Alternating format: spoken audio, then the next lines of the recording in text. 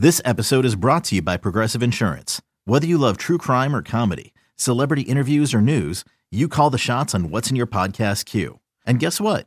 Now you can call them on your auto insurance too with the Name Your Price tool from Progressive. It works just the way it sounds. You tell Progressive how much you want to pay for car insurance, and they'll show you coverage options that fit your budget. Get your quote today at Progressive.com to join the over 28 million drivers who trust Progressive. Progressive Casualty Insurance Company and Affiliates. Price and coverage match limited by state law. It's 5-on-4 here for Caravan. Carabingo, bango, bongo. Let's get back to You Better You Bet, presented by BetMGM on the BetQL network. Carabingo, bongo, bango from Brando. That was your call on Fox from UConn. 10 out of 10. That's the best call. That's the best call I've heard all year of anything. Carabingo, bango, Brando. It's pretty good. PJ Glasser filling in for Nick Costos alongside Ken Barkley. Final segment here for us on Stadium. You can go to watchstadium.com and check us out. You can also continue watching us on twitch.tv/BetQL, YouTube /Odyssey Sports, Sirius Channel 160, and Sirius XM 205. We heard a highlight from UConn, Ken. They right now are the undisputed favorite. They have won 14 in a row. They are the defending champions. And now really the debate is whether or not this team is better than last year's team because of how good they are playing. Obviously, Purdue lost over the weekend. Houston has lost some games along the way, and UConn just continues to get better and better. They just beat the number 4 team in the country, 81-53. When you look at UConn, you've said a couple times throughout the show, there are really like only 3 or 4 teams as of right now that you think could win the national title. Certainly Connecticut is one of them. Is there an area where, like, you pause with Connecticut? Are there causes for concerns with you that maybe, would concern you from buying into this team, just like going all in as we head into March Madness? Yes, there is to a certain extent. But I want to start by just really emphasizing the point that you made. I think, look, it's February 20th. There's a lot of time left. But, man, if we were closer, it really looks to me like it's them and that's it, and there's no one else.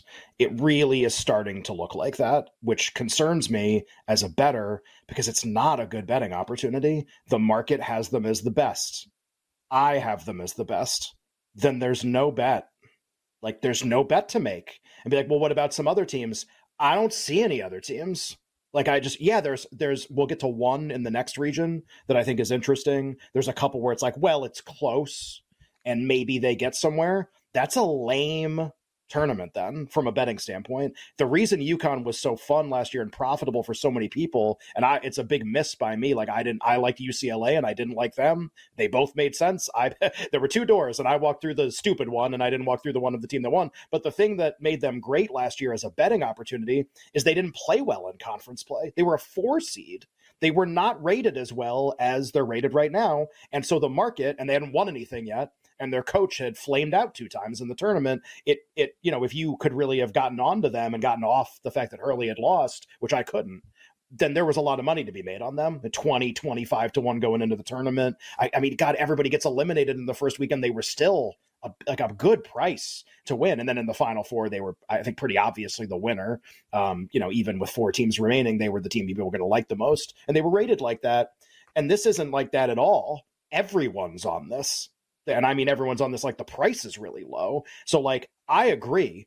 They look amazing. It's not just, I watched the Marquette game, and look, you catch the right team on the right game, you're going to think every team can win the national championship if you catch them on the right game. And that was a great game to catch UConn on because they just bulldozed Marquette, ran them out of the gym in 18 minutes. Really, like, compelling stuff.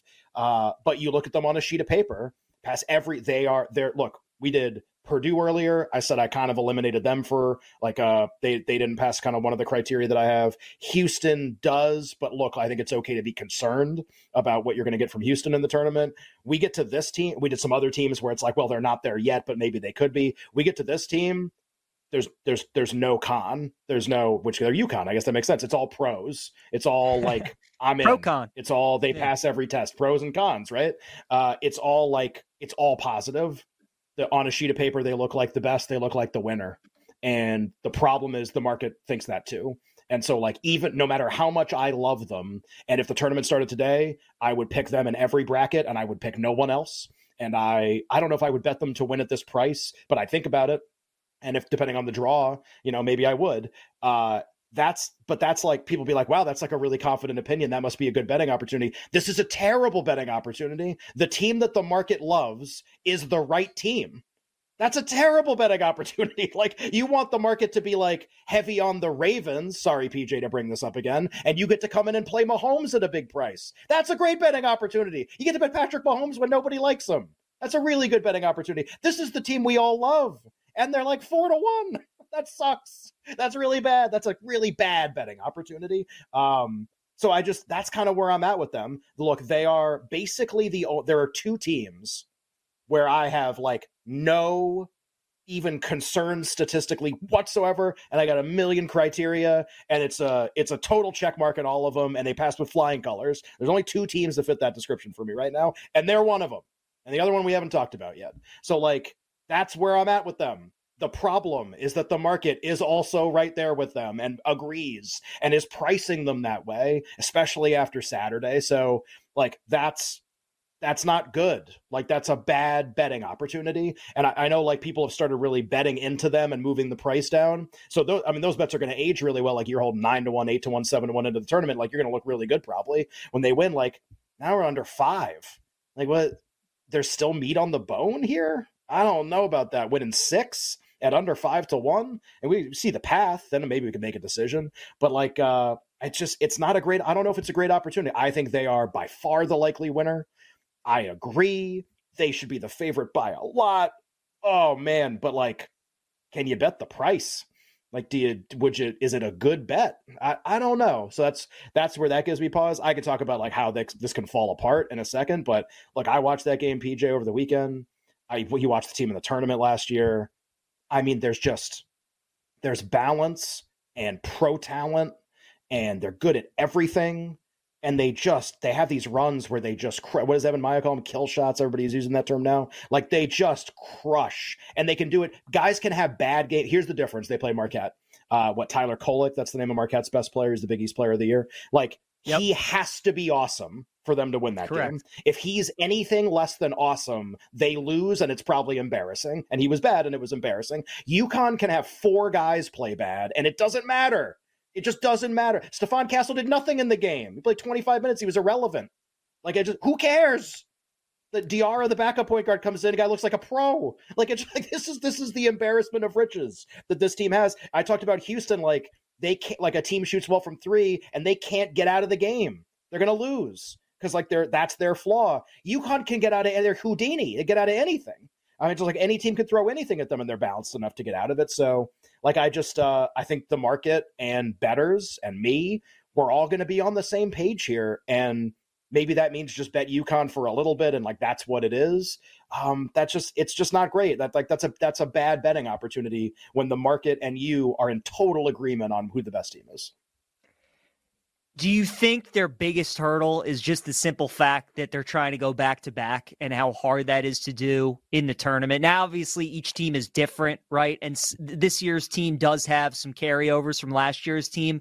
But have you specifically like gone back and maybe look at the similarities when Florida went back-to-back and this UConn team, or maybe even going back like 5 or 6 years ago when Villanova won the title? They were the 1 seed, had a lot of guys back. They lost to Wisconsin. Have you looked at that? And because I think that's really what's maybe going to keep people off of UConn at this point, is just the fact that they're trying to go back-to-back. Have you looked kind of at some historical significance, maybe how this year's team stacks up to some of those in the past?